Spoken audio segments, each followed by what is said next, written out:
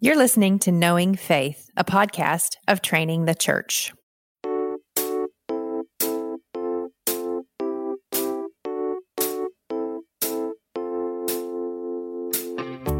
This is Kyle Worley, and I'm joined by my co-host, Jen Wilkin. Hey. JT English. Hi.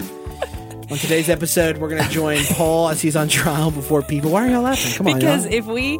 if it's ever disclosed how many outtakes we have of Kyle saying to JT, I'm going to punch you in the mouth. There's a lot. There's a lot. And weirdly enough, in this story, Yeah. Paul gets punched in the mouth. So There you full go. circle.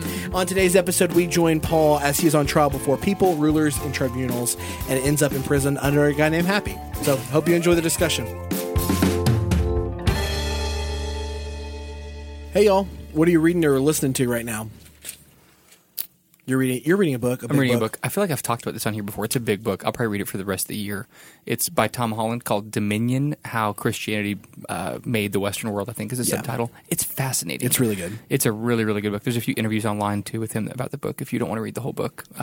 It's really about how, so this guy grew up an Anglican, and he saw a flannel graph with like Adam and Eve and a dinosaur. And he was like, these people are idiots. I can't be a Christian. And so he spent the rest of his life becoming like a scholar of the ancient world. Like he studied Persian, Babylon, Rome, Greece. And he realized over time as he studied the way they had structured their civilizations that so much of the West was not dependent on those ancient traditions but on Christianity. And he basically shows kind of the subversive nature of a Christian worldview and how Christian thought has shaped the Western world more than any. He's not a Christian. No, he's not. But he's making, and you've read the book. Oh, the book is good. Yeah. Yeah. The book is good. I'm describing it right. Yeah, it's narrative history. Yep. So he's a good writer. He is. Like, it's not like when you think of a history book, you think of just a lot of like, here's this date and a bunch of names, and it's pretty dry. No, it's not like that at all. It's a story, and it's really good. I bet it would be a good audiobook to listen to as well. We should get him on the podcast. Oh, man. I wonder if we can. Let's give it a shot. Yeah, we should. We should ask her out. Ryan, you think you can make that happen? Thanks, Ryan. Thank you. Ryan gave the nod. Perfect. You reading anything good? Listening to anything good? You know what? I've been watching something that's interesting, and I don't watch a lot of TV, so What is it? it's Cheer. Have you seen this? Oh, Wait, the Macy, Netflix show? Macy has seen Yeah. an episode. She said she loved it. I am in. Yeah. I have one more episode to go, so I don't know what's going to happen, Okay. but I am in.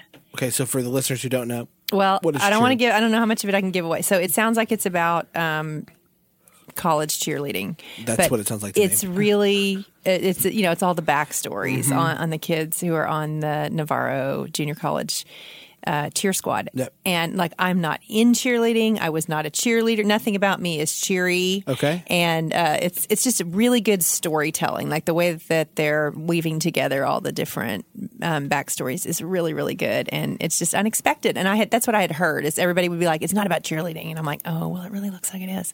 And so, yeah, I've got the last episode to get through tonight. Cheer. Yeah. All right. I even sucked Jeff into watching it with me. For real? Yeah. Okay. Pretty proud of that. All right. Are you guys doing cheers? Not yet, but Okay. we're working up some stuff. You Yeah. are? It's going to be big. Can't wait to see it. Can't wait to see it. All right. Well, great. Well, last time we left off with Paul, we're standing on the steps outside the military barracks. Acts 21, it says in verse 37, as Paul was about to be brought into the barracks, he said to the tribune, "May I say something to you?" And he said, "Do you know Greek? Are you not the Egyptian then who recently stirred up a revolt and led the 4,000 men of the assassins out into the wilderness?" Paul replied, "I am a Jew from Tarsus in Cilicia, a citizen of no obscure city. I beg you, permit me to speak to the people."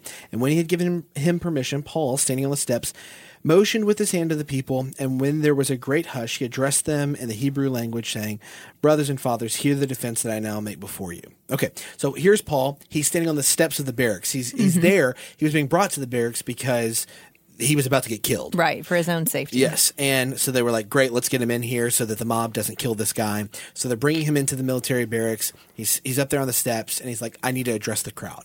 So now we're going to hear from Paul. Right. And now this is a long, long speech, and I'm not going to read all of it, but I'm going to hit a few high points if that's okay. Yeah. Okay. Well, first, though, just remember, Yeah. this is sort of a roughly parallel story to what we saw happen in Ephesus. Right. But this time it's Jerusalem. So whereas Ephesus would have been a Gentile city, now he is in the heart of Judaism, and, Yes. and he is now going to be, rejected there. And So- he's making a case. Right. And it's significant that he's given the opportunity to make his Sure. case. You can tell that commander realizes he's a person of significance. Like, we don't know who this Egyptian is, but historians will tell you that it was a major revolt that this guy staged. And so the fact that that's who he's associated with is showing that the official understands that Paul, whoever he is, he's a big deal. Yeah. And then when he speaks in Aramaic, he's like, "Oh, dude, yeah, I can step on up." Yeah, let's go. So it says he heard, and when they heard that he was addressing them in Hebrew language, they became even more quiet. So now this, what sounds like a largely Jewish audience, is listening to Paul. He begins with, "I am a Jew, born in Tarsus in Cilicia, but brought up in this city, educated at the feet of Gamaliel." Now, just right there, he's dropped a mic, right? Yeah. Because Gamaliel is a power player. Yeah. Yeah. So Well, and Tarsus also. Yes. This was something that I learned when we were going through this portion of the text, that Tarsus was a place where it was like, it's like being like, "No, listen, I'm from New York City." Like, it was a place where people went, "Oh, Right. you're Yeah. not like a country bumpkin. You're For someone sure. who's educated yeah, and you sat with well-informed." Gamaliel, and Gamaliel's a Right. Jewish superstar as far as rabbis Right, go. So right. Gamaliel, "According to the strict manner of the law of our fathers, being zealous for God, as all of you are this day, I persecuted this way," which in Acts becomes shorthand for Jesus, the way of Jesus, "to the death, binding and delivering to prison both men and women, as the high priest and the whole council of elders can bear me witness. From them I received letters to the brothers. I journeyed toward Damascus to take those also who were there and bring them in bonds to Jerusalem to be punished." So he's telling his pre-conversion story. Listen, I am a Jewish intellectual who was zealous for the faith, and I've got all of the right credentials. Yeah, he's trying to curry favor and credibility. It's like a He's CV. It's like a resume. I'm basically one of you, is Yeah. what he's saying. I'm just like you. I've learned something new about who Jesus is. Yep. And he's don't miss that he's in bonds in Jerusalem, Right. about to be punished, and Right. he's saying, "No, this is what I used to do." I used to so do like this there's work. Yep. also the irony of the image that would Yep. have been hitting them too. Yeah. Then he moves through his conversion story on the Damascus Road. "As I was on my way, I drew near to Damascus," and this is a story that we're familiar with, and he recaps it in almost exactly the same way here. He ends this talking about, "Listen, I was on the Damascus Road, and Jesus appeared to me, and he blinded me. I saw a light I didn't understand, and the Lord told me to rise and go into Damascus, and there you'll be told all that is appointed for you to do." And then he moves to Ananias, and this is really his commissioning. Right? That he's entered into Damascus, and Ananias, a devout man according to the law, well spoken of all by the Jews who live there, came to me and standing by me said to me, "Brother Saul, receive your sight." So he experiences a miraculous healing, and then he receives a commissioning. And the commissioning is, hey, you're going to go from here, and you are going to be a witness to Jesus. And then the last few verses 17 through 21, he says, "When I had returned to Jerusalem and was praying in the temple, I fell into a trance, saw him saying to me, 'Make haste and get out of Jerusalem quickly, because they will not accept your testimony about me.'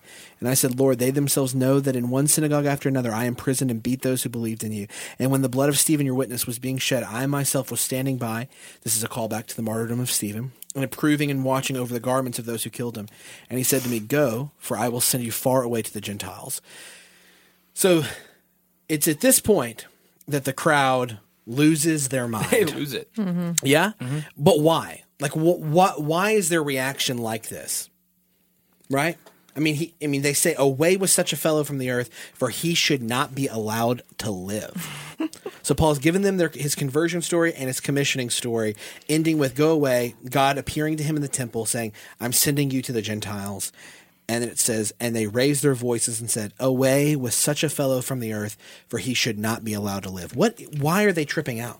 Well, it says up to this word they listened to him. So you have to ask what word. Yep. And the word is the Gentiles. Right. It's when he says that he's been sent to the Gentiles that they lose it. Yeah. So because and I think that that's got to be emphasized by the fact that he's praying in the temple, right? He's essentially saying, "God appeared to me in the temple. I was in a trance, and the Lord spoke to me, and he told me, go to the Gentiles." This is a little bit like, although Paul is more responsive, it's a little bit of the same kind of vibe you get from Jonah among the people. Yeah. Right? Like, go to Nineveh. And they're like, "No way." Right? I cannot stand to hear any more of it. Yeah, he's basically, so there's this prophetic tradition. Jeremiah has a similar experience. Jonah, Isaiah. You think of Isaiah seeing the throne room of God. That's what Paul is alluding to, all of these Old Testament pictures of prophets being addressed by God, called by God, seen by God. They see God. And he's saying, when that happened for me, you know who I saw?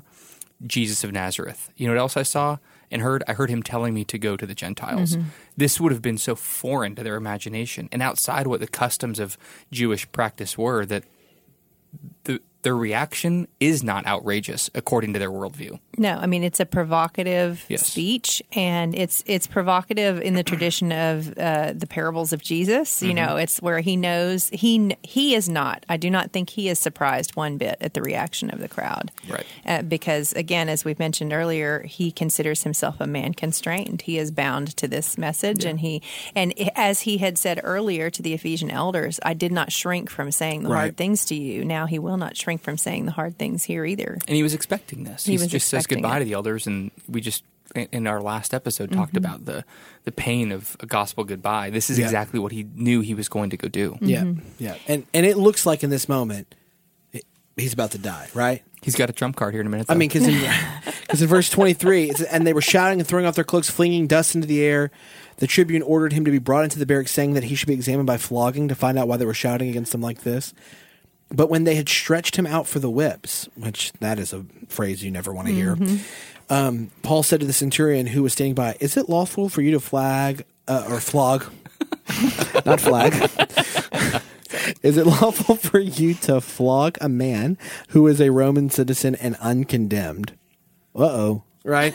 yeah. This is a oh no moment. It's like pull out the passport, and you can't do this to me. Right. I mean, what's happening here? Because for us, this, unless you've been in an international scene where you had to say, "I'm an American citizen," Yep. which is exceedingly rare.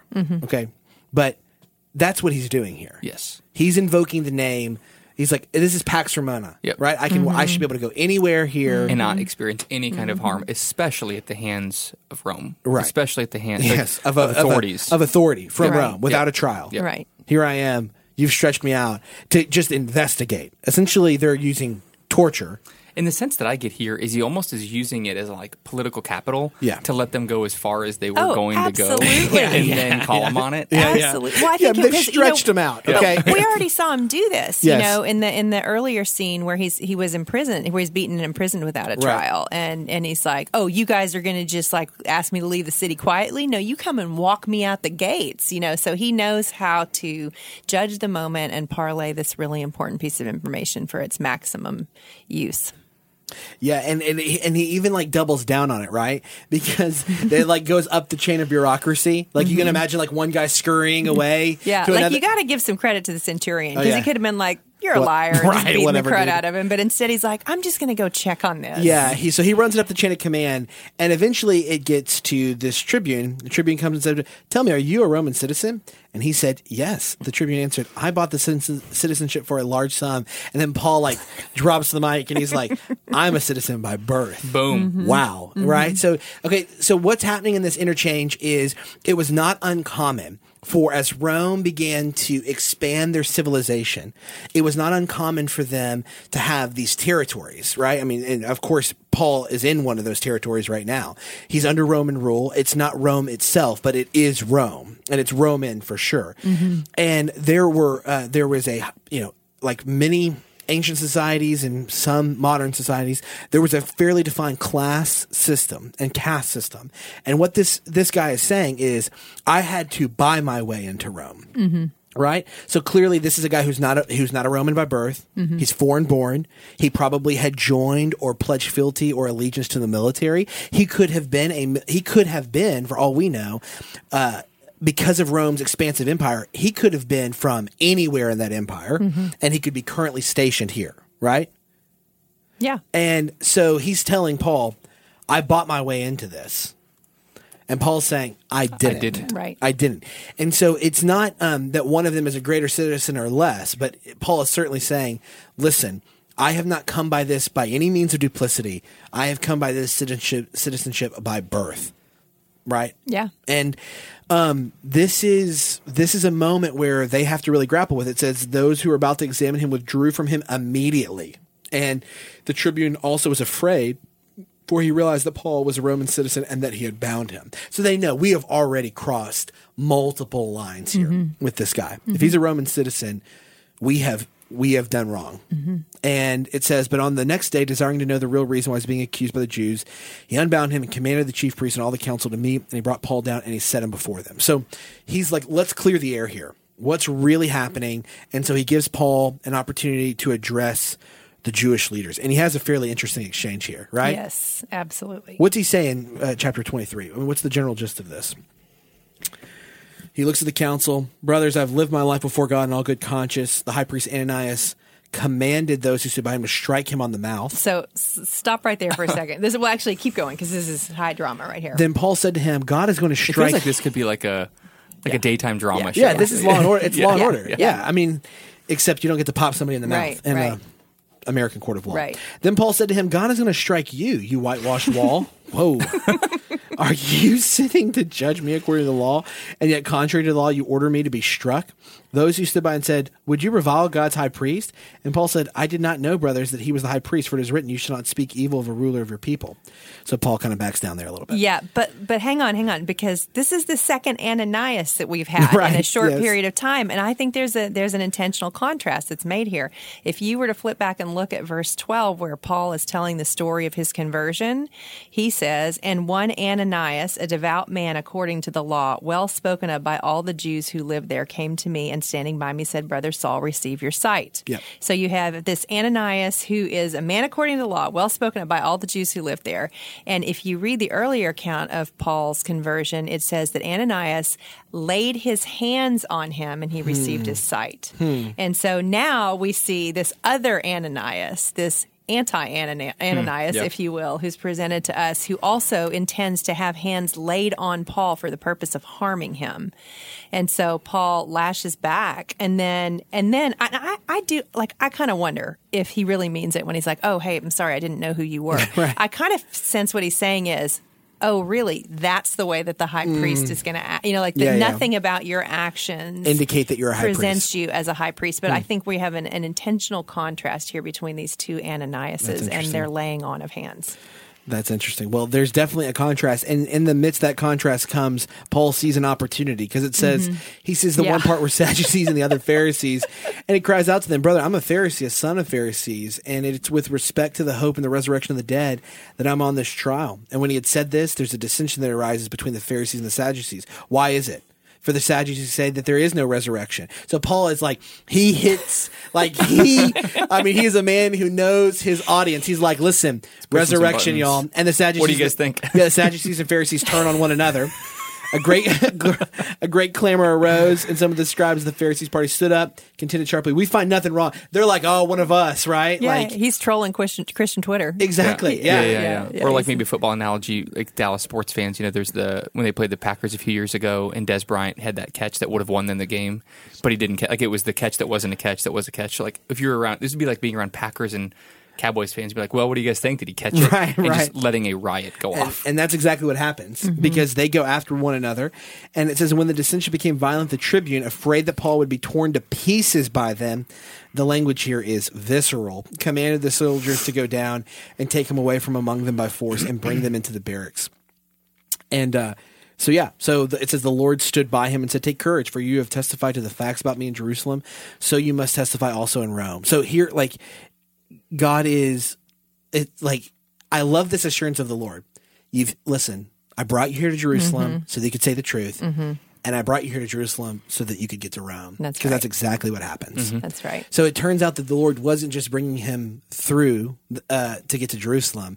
He was bringing him through to get to Jerusalem to get to Rome. To get to Rome. And to get to Rome with the right kind of letter so that when he showed up, Paul's going to get to talk at the high levels of Rome quickly. He uses, Paul's tactics here are really marvelous because remember that the tribune is trying to determine what's really going on.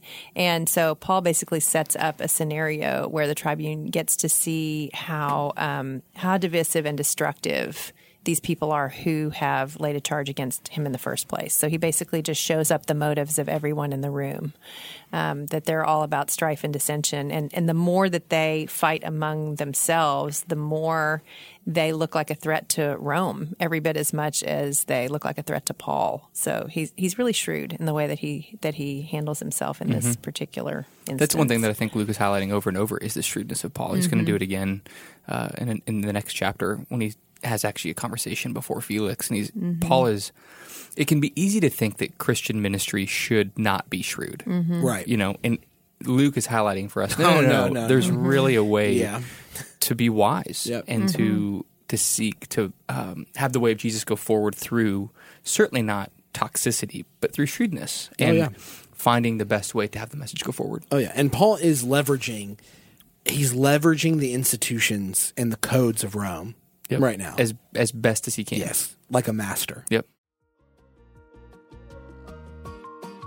We live in a possession and money-obsessed culture. But what does the Bible say about generosity?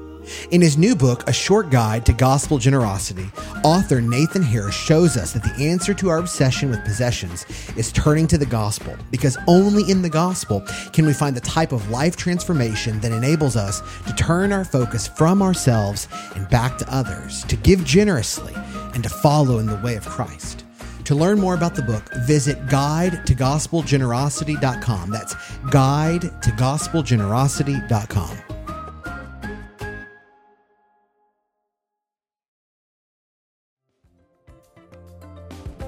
What bridge is God calling you to cross that the gospel might go forth among the nations? Women like Lilia Trotter, Harriet Newell, and Sarah Hall Boardman Judson have indeed crossed their own bridges to get to the lost. Discover the stories of 10 inspiring female missionaries who changed the world for Christ. 10 Women Who Changed the World as Seminary President Daniel Aiken's powerful tribute to these women who fulfilled the Great Commission. May we all follow in their footsteps. 10 Women Who Changed the World is available wherever books are sold.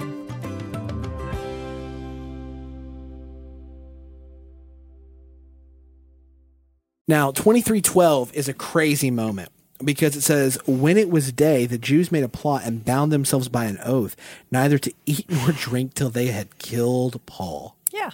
Now, they don't do that, so I guess all those guys never ate or drank again. But they are going for it. There were more than 40 who made this conspiracy. They went to the chief priests and elders and said, we have strictly bound ourselves by an oath to taste no food till we have killed Paul. Now, therefore, you, along with the council, give notice to the tribune to bring him down to you, as though you were going to determine his case more exactly, and we are ready to kill him before he comes near. Okay, so you've just read 4 verses, and 3 times in 4 verses we've heard kill, kill, kill, kill Paul, kill Paul, Yep. kill Paul. Yeah, which is intentional. Oh, yeah. Yeah. They're committed. Yeah. And it says, now the son of Paul's sister. Hold on, Paul had a sister. Now the son of Paul's sister. I mean, nephew too. Yeah, I mean, we just think about these people as totally divorced from like all normal things. But like, Paul's got a sister. He has a nephew. Now the son of Paul's sister heard of their ambush, so he went and entered the barracks and told Paul. Paul called one of the centurions, and essentially what ends up happening is the centurions come up like, no, we cannot allow this to happen. We have already, essentially they realize we've crossed some lines here. We got to get this guy safely, and we need to get him to the governor. So it says in verse 23, he called 2 of the centurions and said, get ready, 200 soldiers with 70 horsemen and 200 spearmen to go as far as Caesarea at the 3rd hour of the night. They're taking this dude in the middle of the night heck yeah. with an army. With an army. With an army. And so there were 40 super hungry, tired guys who were coming after him to kill him. Yes. And and so Rome is like, oh, no, you didn't. Right. I mean, like, yes, there's just no way it just becomes increasingly clear. There's no way they're not going to let Paul get to Felix. And so here you see, like, he says he's been called to the Gentiles, right, and he has 0 credibility with the Jews. Yep. And 100% credibility with the Gentiles, who technically are his captors right now. Right. Yeah. Yeah, and he gets what is in the ancient world would have been like the best escort ever to like.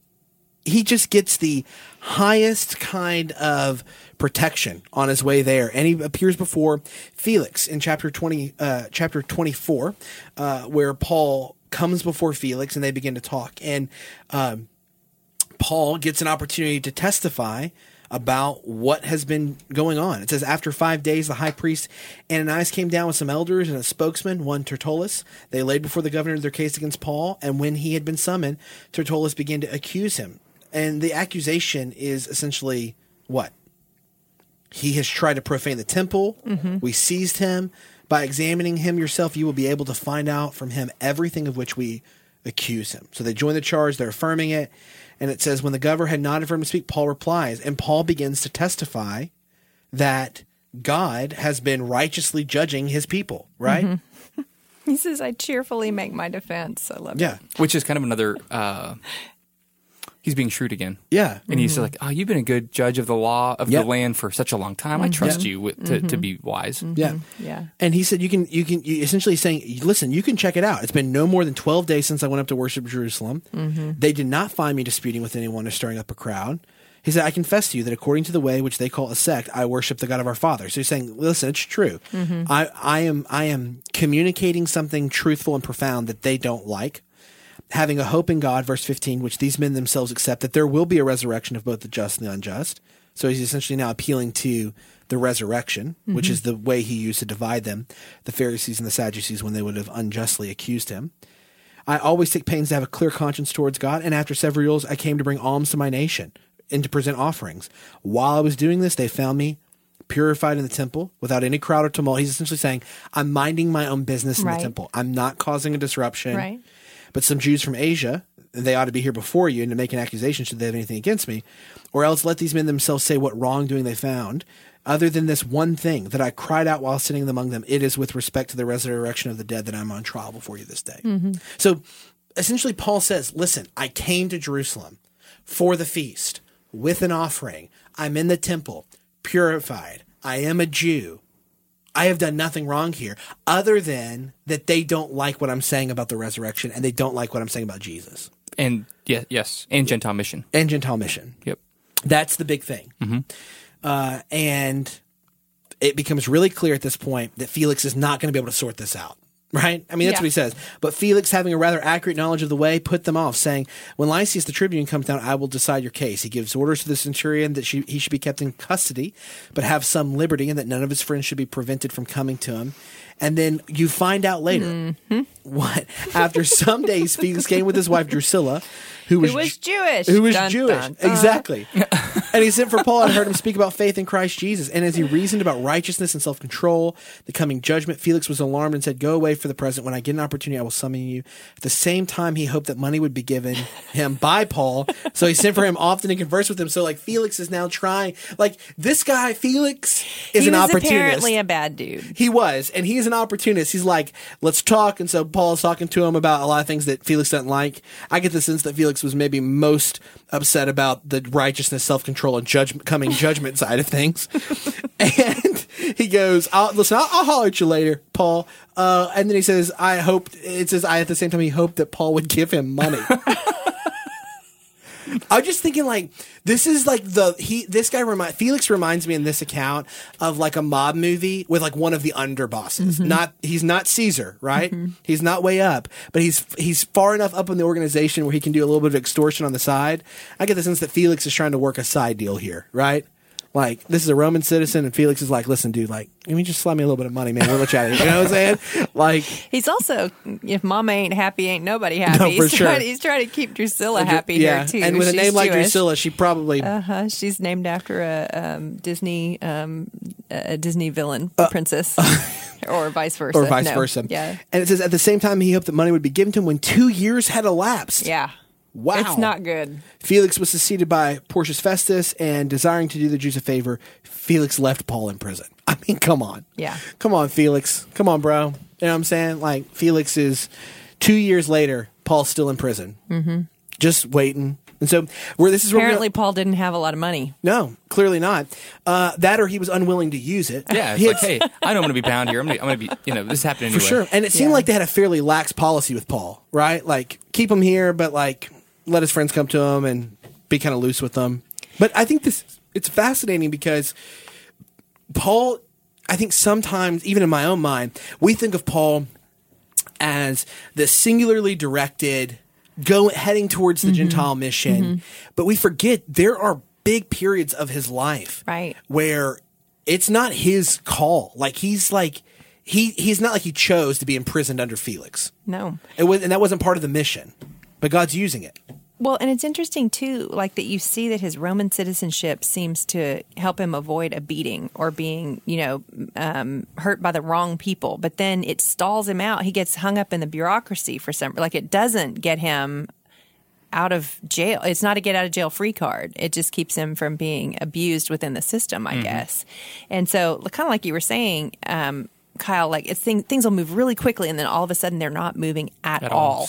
And that's the way that Paul's story has been. Like the conversion story, even that he just told, has happened years ago. Like there was a 12-year period in between his conversion story and when he starts on his missionary journeys. And so he's a man who knows how to wait. He knows how to wait on what's next. But you have to wonder if at this stage in his ministry, he himself isn't surprised to find himself 2 years dealing with this guy who just wants to be bribed. Yep. I would have some questions for the Lord. I think I would too. What's going on? Yeah. What's the deal here? Yeah. Why am I'm locked up in this prison because this jabroni is not going to let me out unless I pay him money. Yeah. I mean, come on. It's like it's just it's a bad midday drama is what it is. Felix's name, if my high school Latin serves me well, and it does, trust me, means happy. So he's like working for Mr. Happy for 2 years. For sure. And I think there's probably a little bit of a, it's like, this is not a happy time for Paul. No, it it's can't not. possibly be. And yet he's got Mr. Happy over here In asking prison. him for money all the time. Unbelievable. Yeah. Well, listen, this is where we're going to leave today. We're going to come back to finish out Acts in the weeks ahead. For more information, you can look into the show notes in the podcast description. We'd be honored for you to leave us a podcast review on iTunes or wherever you find your podcast. You can find us online at trainingthechurch.com. You can find us on Instagram and Twitter by searching Knowing Faith. We'll see you next time. Grace and peace.